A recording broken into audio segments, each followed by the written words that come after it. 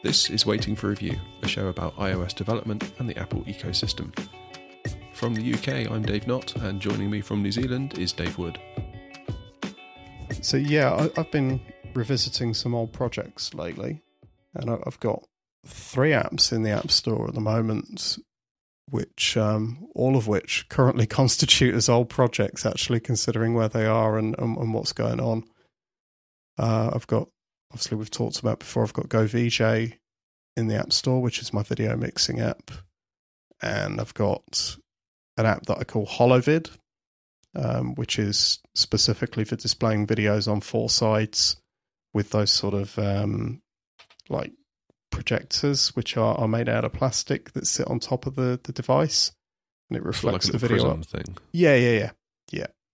So and an iMessage app, because 2 and a bit years ago I thought iMessage apps could be quite lucrative, and it turns out they're really not, or at least this one wasn't.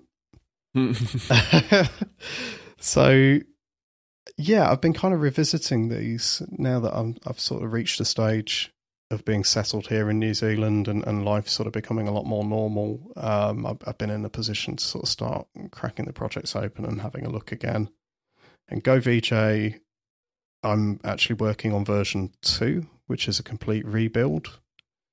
But there's a but. I would be leaving the original app alone, just not touching it at all and waiting until I had version 2, except that one thing that can happen with the way the software works in terms of displaying stuff over AirPlay using the OpenGL libraries to sort of deliver the video mixing and to power all the effects that it's got. One thing that can happen is that when new devices come out, for some reason I get issues in terms of being able to display over AirPlay with them. So yeah, one of the things that's happened is over the last month I've been having reports of the XS displaying a blank output when it's connected over AirPlay.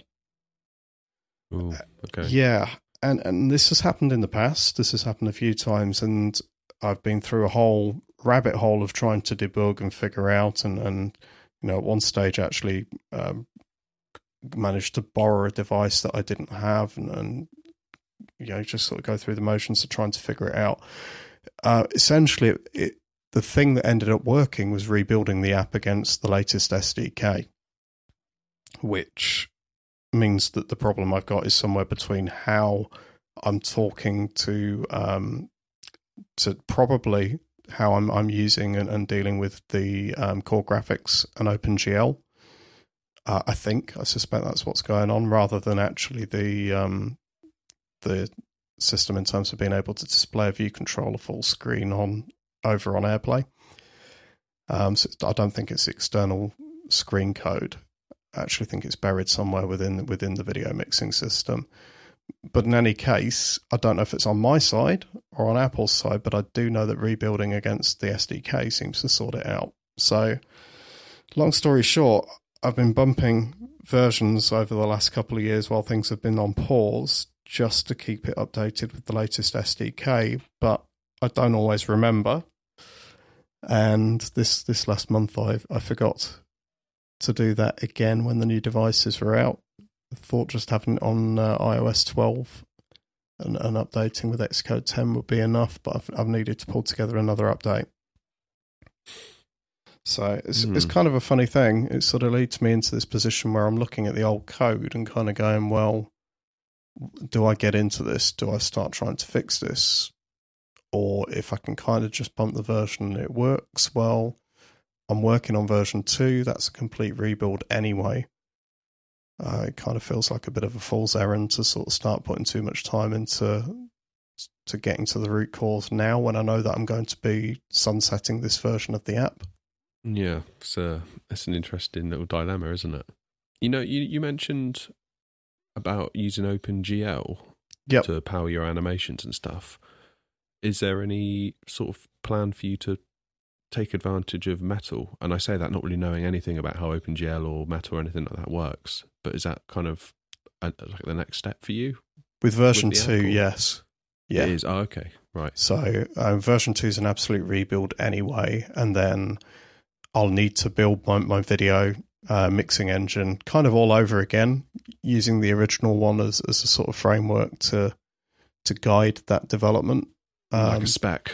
Yeah, pretty much. And then at that point, I'll be rebuilding it with Metal rather than OpenGL, because Apple have deprecated OpenGL anyway in terms of iOS and their frameworks and SDK.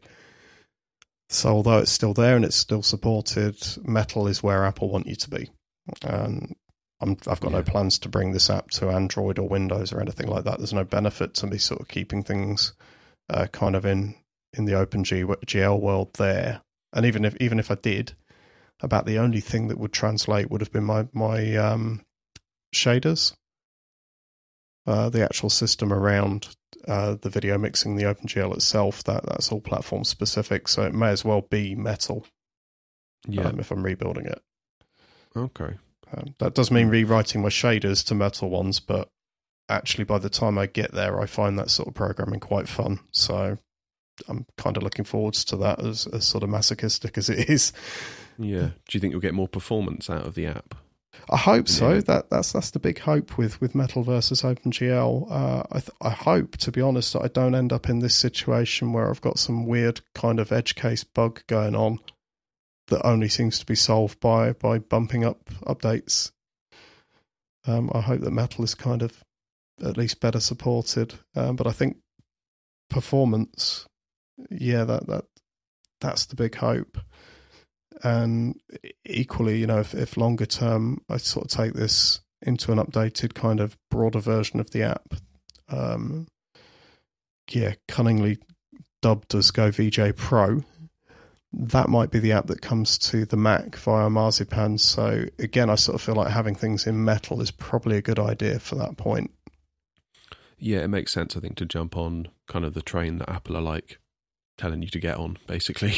Yeah. I suppose you could be stubborn and be like, well, no, I've written it in OpenGL and damn it, I'm going to stay on OpenGL. But that's, you over time, you're just going to find more and more things start crumbling away, I think, beneath you. I think so. More and more situations where, there's this certain scenario, this certain bug where something breaks down and good luck filing a radar because Apple don't care about it anymore. Yeah.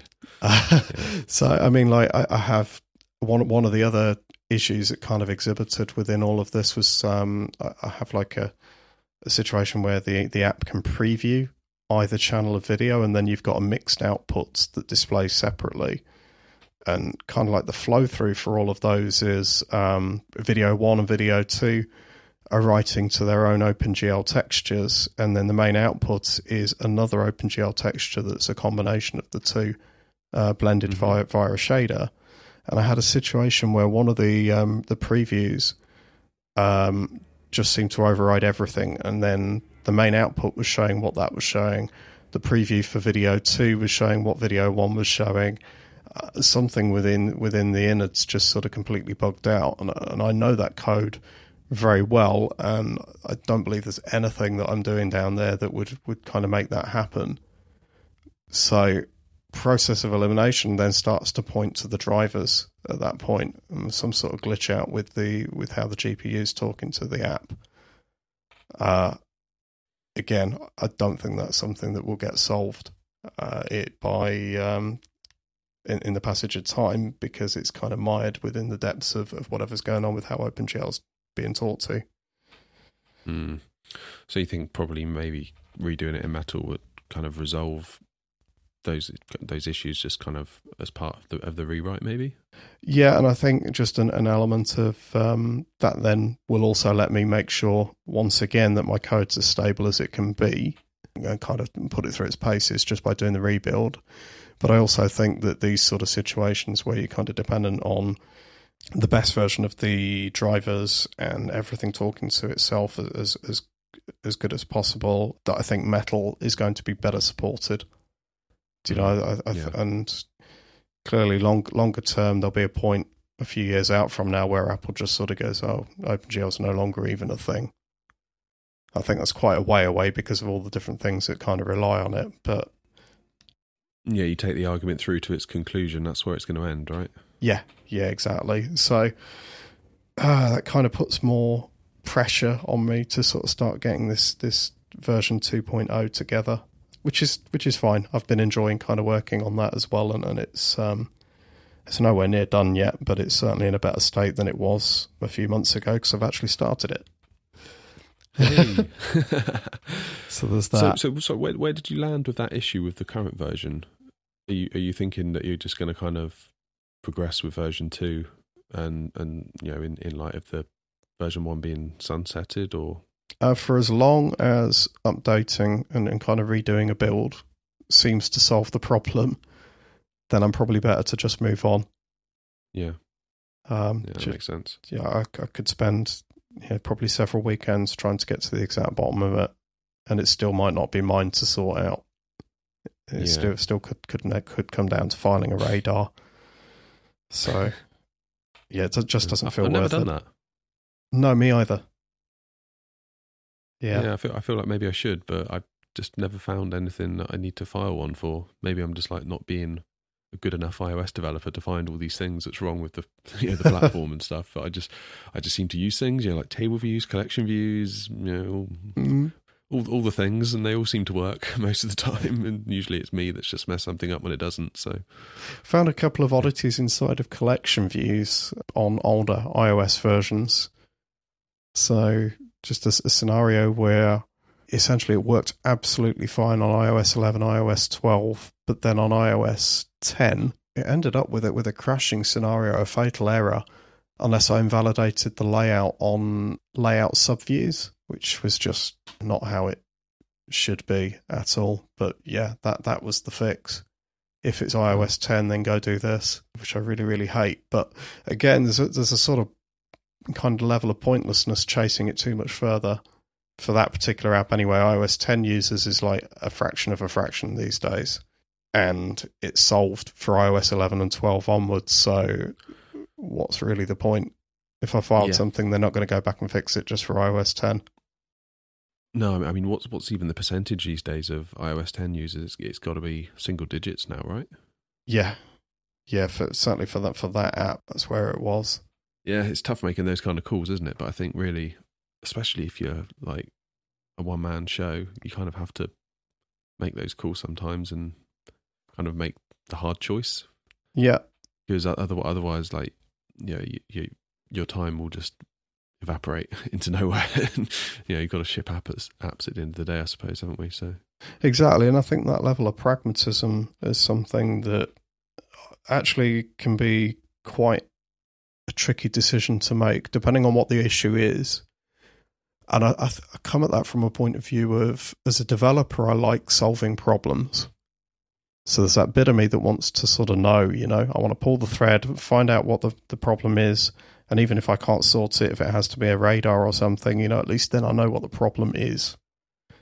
And kind of remaining pragmatic and thinking about your free time to just ship means sometimes you kind of have to deal with just not knowing what the problem is. You've found a fix, move on. Yeah. The only way I can get to that is I kind of file it or write some notes on it or something. And in my head, I'm going to go back there and fix it one day.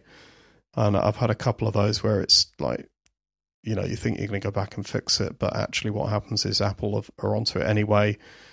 And come the next update of iOS, if I just bump the app to supporting that version onwards and cut ties with the older OS, I no longer have my problem. Yeah. So, sometimes it pays just to sort of wait it out as well. No, that makes sense. So you're starting a new project at the moment, aren't you? Yeah, started, I suppose. I'm quite a way in now, actually. It's not very long ago we were talking about it, and I was like, I've kind of made a start, and it's going well and things like that. But yeah, I feel like it's going really well. I was talking to Heather last night, and I was saying I think this is like the best work I've ever done, really. Which is really weird because I look back at when I was kind of writing apps within my company that I had. Yeah, I feel like now I'm I don't have a company. I'm just like writing this app and I'll figure out what I do with it when it comes to launch time in terms of like businessy stuff. But now I feel like, in a weird way, now the pressure's off. I'm actually doing like the best work I've ever done. Whereas actually when I think about when I had the company and when I was making apps, when it counted, I look back and I think, wow, I was just making some terrible choices, both in terms of the apps I was working on and the direction that I took them, and even down to the code. Like we discussed when I was sort of recoding Armchair, my Kodi app at the time, into Swift. I look back on it now and think, I was not a good enough Swift developer at that point to really be shipping Swift code. I think I was kind of like everything was being learnt on the fly and just quickly Googling for answers and stuff. It's strange. And, there's no time pressure on this really, because like I say, it's not like this isn't like a business thing at the moment. This is like, I don't know. It's really weird. It's like, it's essentially a hobby, right? And it's what I do in my free time. So if it takes longer to ship than I think it's going to take, that doesn't matter at all. It's not like I've got money going out every month to accountants and having to file returns and all the stuff that comes part and parcel of having a proper business. Yeah. So yeah, I feel like I'm just really enjoying this process. I feel like it's going really, really well. Yet there's like no real pressure to actually do it. And I wonder if that is actually kind of why I feel like it's going so well and I'm having such a good time. Well, that's good in and of its own thing, I mean, like, do you think it's kind of giving you the freedom to get it right, as it were? Definitely. Yeah. I remember feeling a huge amount of pressure when I started up my company, because it was a limited company. I went to an accountant, got it all set up, bank accounts, all that kind of stuff. And from day one, I was paying the accountant a monthly fee just to take care of all the stuff related to the company. Okay, so instantly you've got an outgoing that's more than your income. Because the app's not even sold, yeah? Point.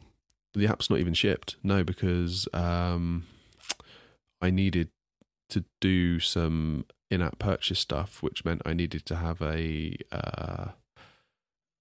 Apple developer account and things like that. And yeah, I just thought, let's just get the company set up and I can get the app developer account set up and I can get it all tied in. And it's probably like 3 or 4 months before I actually shipped anything. All that time I was paying somebody. And yeah, there was just a horrible pressure of get it done. And yeah, I think that probably led to some poor decisions along the way. But now I feel like if I need to spend an afternoon reading on a topic and properly learning about something, that's fine, because I'm not wasting sort of company time. I'm just using my free time to learn about something cool that can then be fed back into my app and make the app better. Yeah. And that's cool. It's just this weird like liberation that I'm feeling, I guess. Kind of sounds like you're almost on a sort of developer sabbatical in a sense, but not, because you're actually still developing an app. You're still pulling something together, but you're sort of talking about taking that time to really get into topics and bits that are new and learn them to that sort of next level. That's got to be quite good, because then by the time you're laying down code, you're coming in with a broader knowledge than you might have done if you were just trying to sort of solve that one problem at that point in time. Yeah, I mean, one example is that I read the Swift book that Apple put out cover to cover. Yeah. When I say read it, I don't mean I just like quickly read it, which this is what I would have done like back in the old days. I would have like quickly skim read parts of it and be like, yep, I've read that. Right now I need to actually crack on and do some work because, bills to pay, etc. But this time I just read it cover to cover. Took me a while. I made loads of notes around it. And I've come away from that feeling like I've got such a greater understanding of Swift, like all the little like nuances of it that you just wouldn't have got if I just skim read it or just read it with the purpose of just trying to pick out the bit that I wanted so I could get this little job done that I'm trying to do at the time. Yeah. Because then it's almost like you're in that just like copying and pasting from Stack Overflow kind of mode, just in the hope that you can get it working so you can sort of run on to the next thing. But yeah, I think you've hit the nail on the head there when you say like I'm on some kind of sabbatical. I feel like I'm on a bit of a holiday, really. in that I don't have like a real business to worry about. I don't need to worry about apps making money or all this kind of stuff. Yet all the while, I'm still making apps, which is kind of a weird position to be in. It could still all add up to that sort of a thing. You could have a product at the end of it, but that's not necessarily your guiding focus. I mean, don't get me wrong, I want to finish it. Like, I feel like I've started it, so I'll finish it. But if I'm sat here in 6 months and it's, close to being ready but not ready, I'm not going to give myself a hard time. It's going to be done on my terms, really, and I'm just enjoying it. And I think that's the way it should be. And again, now I've got like a regular day job that kind of, if you look at like family finances, that then takes away any burden on the apps to make money to kind of feed my family or anything, because the day job takes care of that. So yeah, financially, it's kind of like there isn't any real worry around it. And I wonder if, because of all those reasons, like, in terms of it being a business in its own sense, there's not the money to worry about there, with the business having its own cost, and there's not the worry with like, the family getting money from it. Yeah. I do wonder whether, because of all of those stresses and pressures going away, I'm now sort of free to perhaps do the best work I've ever done. And it feels like I am. It feels like it's going really, really well. So yeah, I don't know. It's a strange feeling, but I feel like, I could be onto something here. That's cool. It's cool that you're enjoying it, and that's what it should be. It shouldn't be a grind. I think hang on, I better rephrase that. I think like if you're pulling a side project together, it should not be something you resent doing. There might be times where it is a grind because you just want to get something shipped and you've gone into that sort of release mode, and perhaps you're ticking through, a tick list of stuff just to get something over that line. Yeah. But it shouldn't be something that you feel obligated to do, or you're resenting to do in some fashion, or you're just finding it's so pressurized you're not enjoying it. If it's a side project, it should not be creating that sort of friction. And that's how I felt at the end of like kind of the end of Root Digital, which was my company. That was definitely how I was feeling. I was feeling under pressure that it wasn't making enough money. So I was feeling under pressure to, keep making updates to the app and hope that this one update will be the one that changes everything. And suddenly the floodgates will open and people will start downloading it in masses and, buying the in-app purchase and all that kind of stuff. And yeah, that was horrible when I think back to it. It really wasn't pleasant at all. It just felt like you were just going from failure to failure to failure. Yeah. And yeah, that grind was horrible. And it was totally something I resented. Yeah, towards the end, I didn't particularly like being in kind of this office, because it just like felt, whenever I came in here, it was just like, okay, let's try and get through some more stuff and get to the next level. And it never really turned into that, really, which was a shame, and I still do feel kind of sad about it sometimes when I think about it. But I kind of feel like maybe it was a lesson for you in terms of knowing when to sort of kind of cut your losses with something, or move on in some fashion. And there was like a bit of pride involved as well, I think. Because everyone knew that I was kind of like, just like people in my life, family, friends, extended family, I was always kind of like the guy that made the apps. Yeah. And whenever people would see me, they'd be like, so how's the apps going? And, I could normally be like, oh, yeah, okay. And this, that, and the other, and not really give any details and talk around the end of the conversation. But like, I thought, what am I going to say? Like, if I do decide to shut this all down, what do I say to people? Kind of like, oh yeah, it's all gone really badly and I've had to shut it down. I really didn't want to have that conversation with people. No. No, so that's the thing that kind of speaks to it sort of being an identity thing at that point as well. Yeah. Yeah, totally. But it got to the point where actually that was like the least of my worries at the come the end, when I was like stressing out about all the costs of the business going out every month, and the apps were making less than that. Yeah. For a number of months, up to the point where I decided enough was enough and killed it essentially. Once I'd made that decision, it was like a big sort of weight had lifted, and actually having that conversation was just like a non-issue in comparison to kind of the decision that I just made, and kind of the stress that was involved in making it, if that's making some sense. No, it does. It does make sense. And by the time you're then speaking about it, it's after the fact as well, and you've dealt with it all. So it's a very different conversation, really, to the one you thought you were going to have. But then I've kind of come out of that and I've gone straight back into apps again, albeit not under the sort of umbrella of a business. Yeah. So if anyone does ask, it's like, well, how's your apps going? Like, oh yeah, great. I'm making a new one. Tell them all about it. And they're like, oh, cool. And it's like kind of back to how I was anyway. So it's a silly thing to have been worrying about when I think about it. Yeah. Yes. You are still the guy who makes apps. Yeah. I mean, to them, it's like, do they care if I had a limited company and then decided to shut it down and then go into kind of a sabbatical mode and come out with something new? Sort of like, they don't care about that. It's just like, how's the apps going? Yeah, great. That's kind of all that was required, really. So, it's funny. It was one of those things that you realise that sometimes you sort of fret about having certain conversations, and then you realise that they're just like not a big deal when it actually comes to it. Yeah. No, it's cool. But yeah, as far as the app's going, it's coming together. I'm doing some server-side stuff at the minute, which is interesting. What environment's that in? Just given my general kind of hatred of having anything servery, because servers can crash and cause stress. But the reason around it is,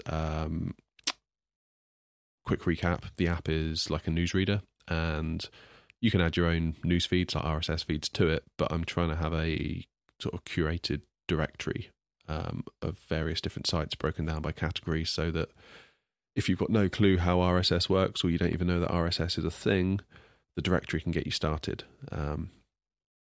So my sort of server-side component is, I've been kind of going around the houses on it, really. It'd be cool to kind of get your thoughts on it. If you feel free to chime in on anything I'm about to say. Initially, I kind of thought, well, can I not just include the directory kind of in the app as like a JSON file? Yeah. And then have that read out, and then I'm sort of eliminating any server-side component. And then I thought, well, if I want to update the directory, I could just ship an app update, which is pretty good reason to update the app. Yeah. Maybe it might make Apple look favorably on me in that it's like a regularly updated app in terms of like search performance, things like that. I don't know. On the other hand, it could be one of those things where it's like, please stop submitting these pointless updates where you're just updating a JSON file. Yeah, potentially. Okay, so that's potential option number one. Yeah, then I thought about, I was listening to, it might have been Under the Radar or ATP. Marco was talking about his sort of directory within Overcast. Yeah. So when, and he was, I think he just basically looks at the iTunes directory and pulls from that. And I think there's some stuff going on there where he'll detect, say in the technology section, he'll detect like what people are listening to and subscribing to, and then sort of chuck in the most popular ones in the technology section. Yeah. Then he said there was an example where I think someone wrote to him and said, I demand you take this podcast out of your directory or something like that. And obviously it's not him, is it? It's iTunes, and he's just reading from iTunes. Yes. But the point he made was that, it's not worth the hassle. I'll just write a little bit of code to say, exclude this podcast from my Overcast directory, even though it's the iTunes directory. And then that's just problem solved. Yeah. You can just go back to the person and go like, yep, it's gone. And then maybe include by the way, it's actually iTunes. You maybe want to talk to them. But, from his point of view, issue solved. And I thought, well, maybe I could end up in a situation like that. Let's say I add a site into the directory and the site owner finds out about it and isn't happy about it for whatever reason. It's a possibility, yeah. Maybe I've misspelled something, or like there's a typo, or I don't know, maybe I'm using the wrong fav icon. And they say, we demand you use our official fav icon and you're using one that isn't official. Just something random like that. I figure if it's server-side, I can kind of do instant fixes in that regard. Yep, exactly. Yeah.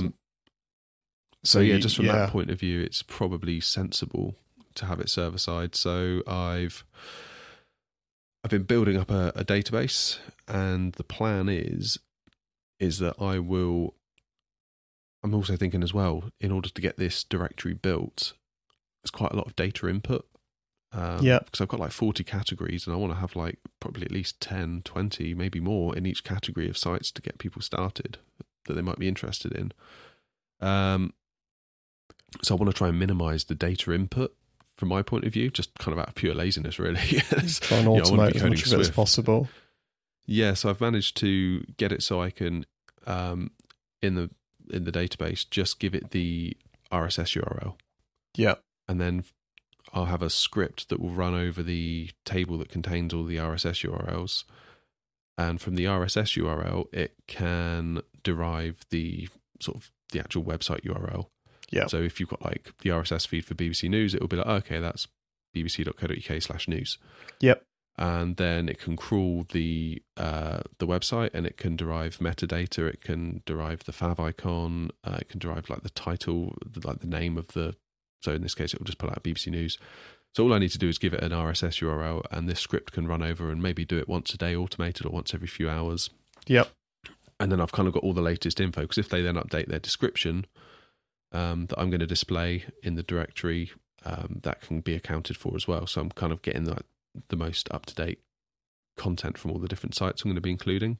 Yeah. And from there, there'll be, it will create JSON files for each category from that MySQL table. Yeah. And then that will be what the app will look at. It will download those JSON files. So if you were to tap in, like one of the categories I've got is called News and Current Affairs. If you were to tap into there, it would then look for news and current affairs.json, download it, and then populate the the table view with all the sites from that. So yeah, that's kind of where I'm at. Okay. It came as a bit of a shock yesterday when I started writing PHP again, because I haven't written PHP in so long. It's like you were saying about identity.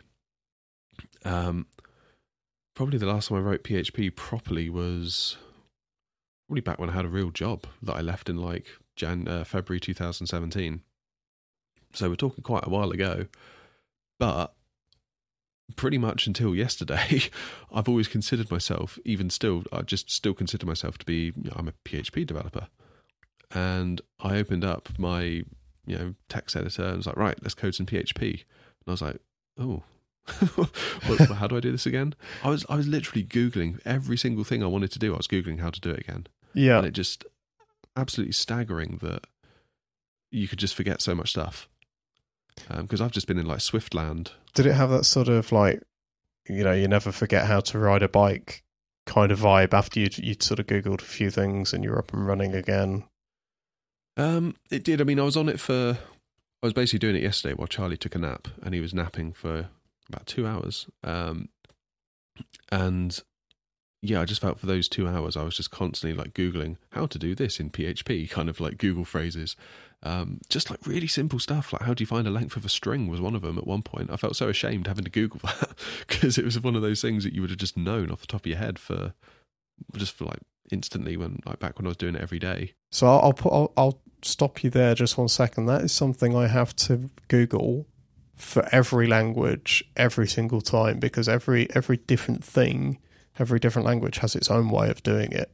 And I think Swift has chopped and changed a few times as well, whether you're counting like the number of characters in the string, or taking something off the string itself.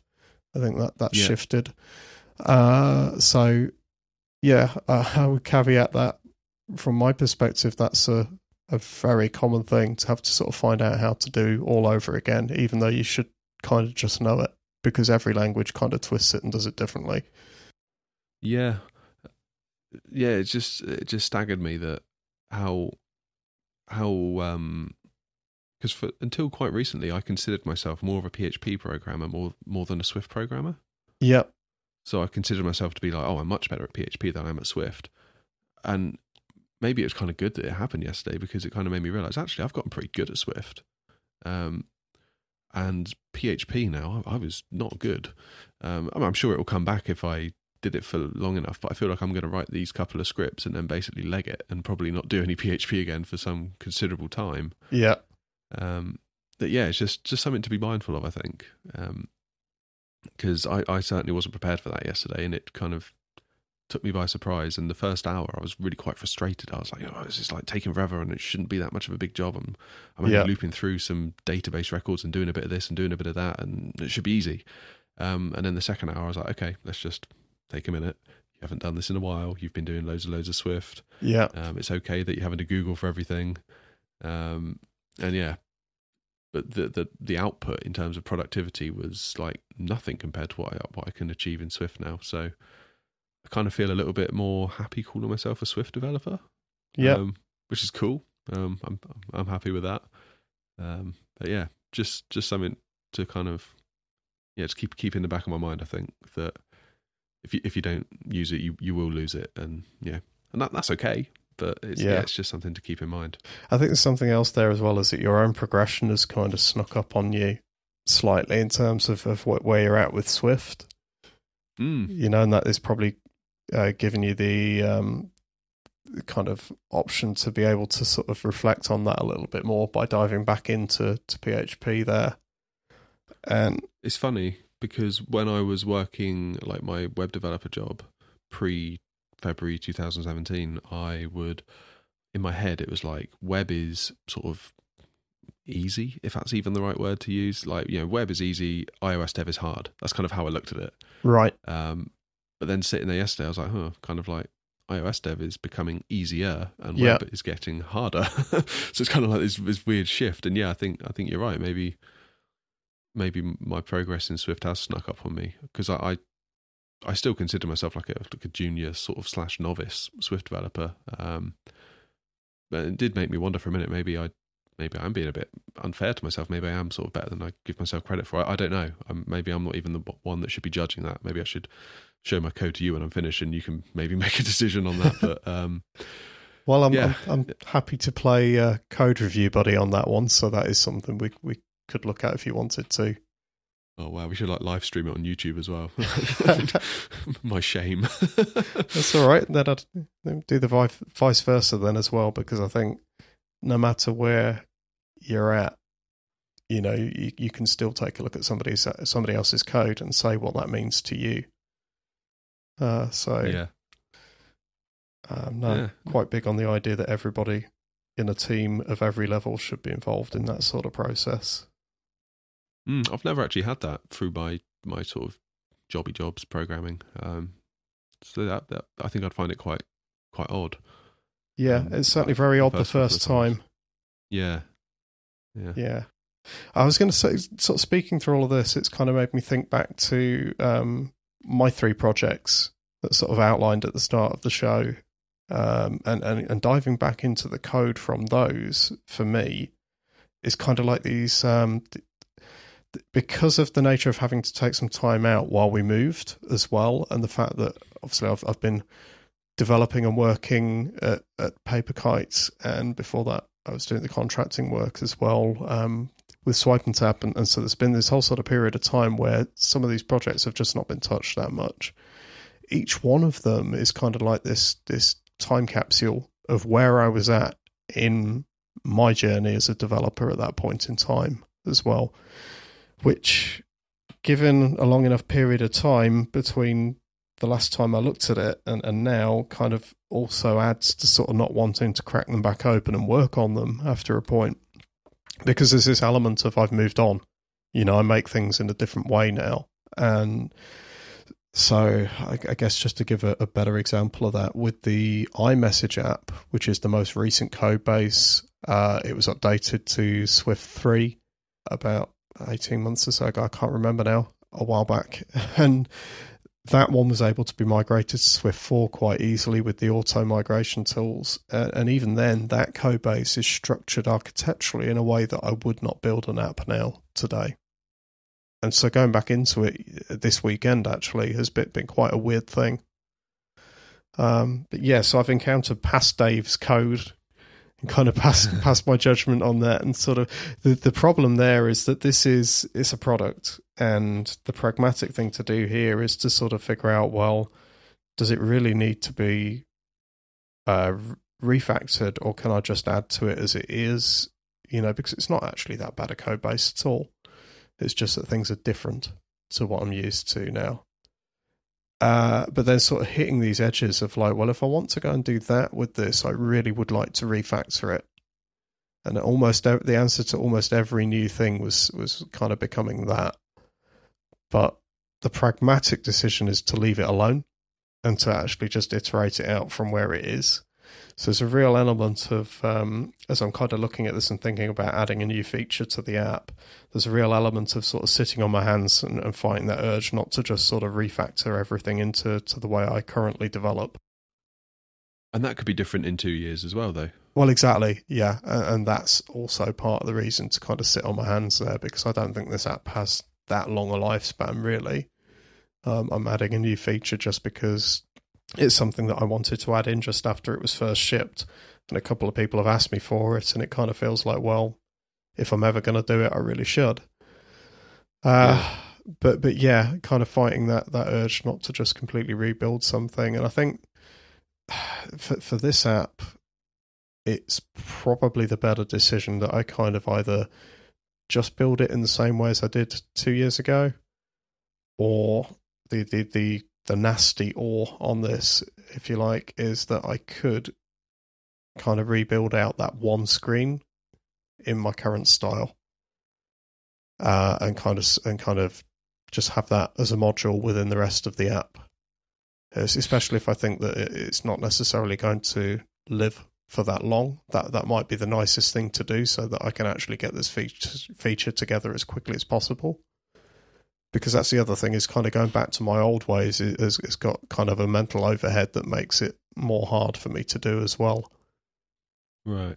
So yeah, I think I've kind of landed on I'm probably going to do the half and half, and shim this in amongst everything else, because it's a single screen and it can be isolated from the rest. So that's probably what I'm going to do. It's not the nicest, but yeah, it's knowing when to ship, isn't it? Really? Yeah. Like you say, you could refactor, but you know, these are products at the end of the day, aren't they? Yeah, it's a tough line to sort of figure out where that balance is, I think. I think I always feel funny, like you say, about you know this app was done in the old way and now I do it in this way.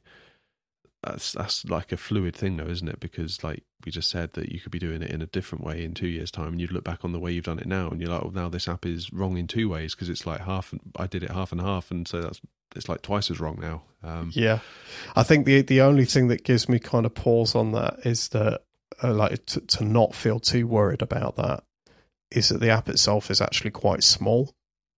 So, you know, if future Dave is kind of cursing me into 3 years' time, well, I can do the refactor at that point across all of it and kind of bring it all together in whatever the format I want it to be then, without kind of feeling too much pain. I mean, the reason I'm not doing it now is because I think I could spend probably a couple of weekends on this, and I don't feel like it's worth it. But, you know, we're talking maybe 3 days of kind of reasonably full-time effort, and then it would be done. Or maybe that's a bill that future Dave can pay if the app is actually paying its way to kind of justify the time. Yeah, that's true. Actually, when you put a financial lens on it as well, that changes the decision a little bit, I suppose, doesn't it? Yeah, it does. And that's the other thing, is the urge to try and make this all one thing and perfect is not a financial decision. That's my sort of ivory tower, wanting everything to look, you know, as current and as well formatted as I think it can be.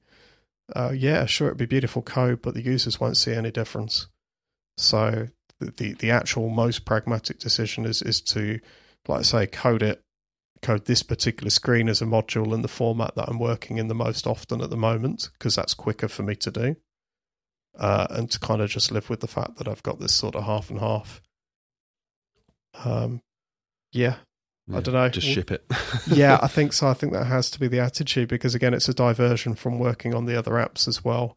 And the rebuild of the video mixing app, that is the one that's kind of at the moment the most perfect sort of code base in terms of my own sensibilities and kind of making it work as to the sort of standards that I'm using in my regular job as well. So yeah, it's a balancing act. I think you can tell probably by my tone of voice, I'm not completely happy about that decision. But the reality is I've not lifted the lid on this code base properly in quite a long while now. And the time between now and when I next do that is probably going to be similar. So it's just not worth eating up a load of other time just to make it perfect on the inside. Okay, we'll call that a wrap. If you've enjoyed today's show, it'd be great if you could leave us a review on iTunes, or if you could leave us a recommendation in Overcast by hitting that star button. That will help us reach even more like-minded people. Also, we have our Slack channel. We'd love to invite you to join. Our hope is it can be a really great place for fellow developers to come and hang out. If you'd like to join, just leave us a message on Twitter at WFR Podcast and we'll get you signed up. So, Dave, before we run off, where can people find you? You can find me on Twitter at DWRoboheads. That's Roboheads spelt with a Z. And you can find my apps at roboheads.com. Again, that's Roboheads spelt with a Z. How about you, Dave? You can follow me online at davenot.co.uk or on Twitter, I'm at _DaveNot.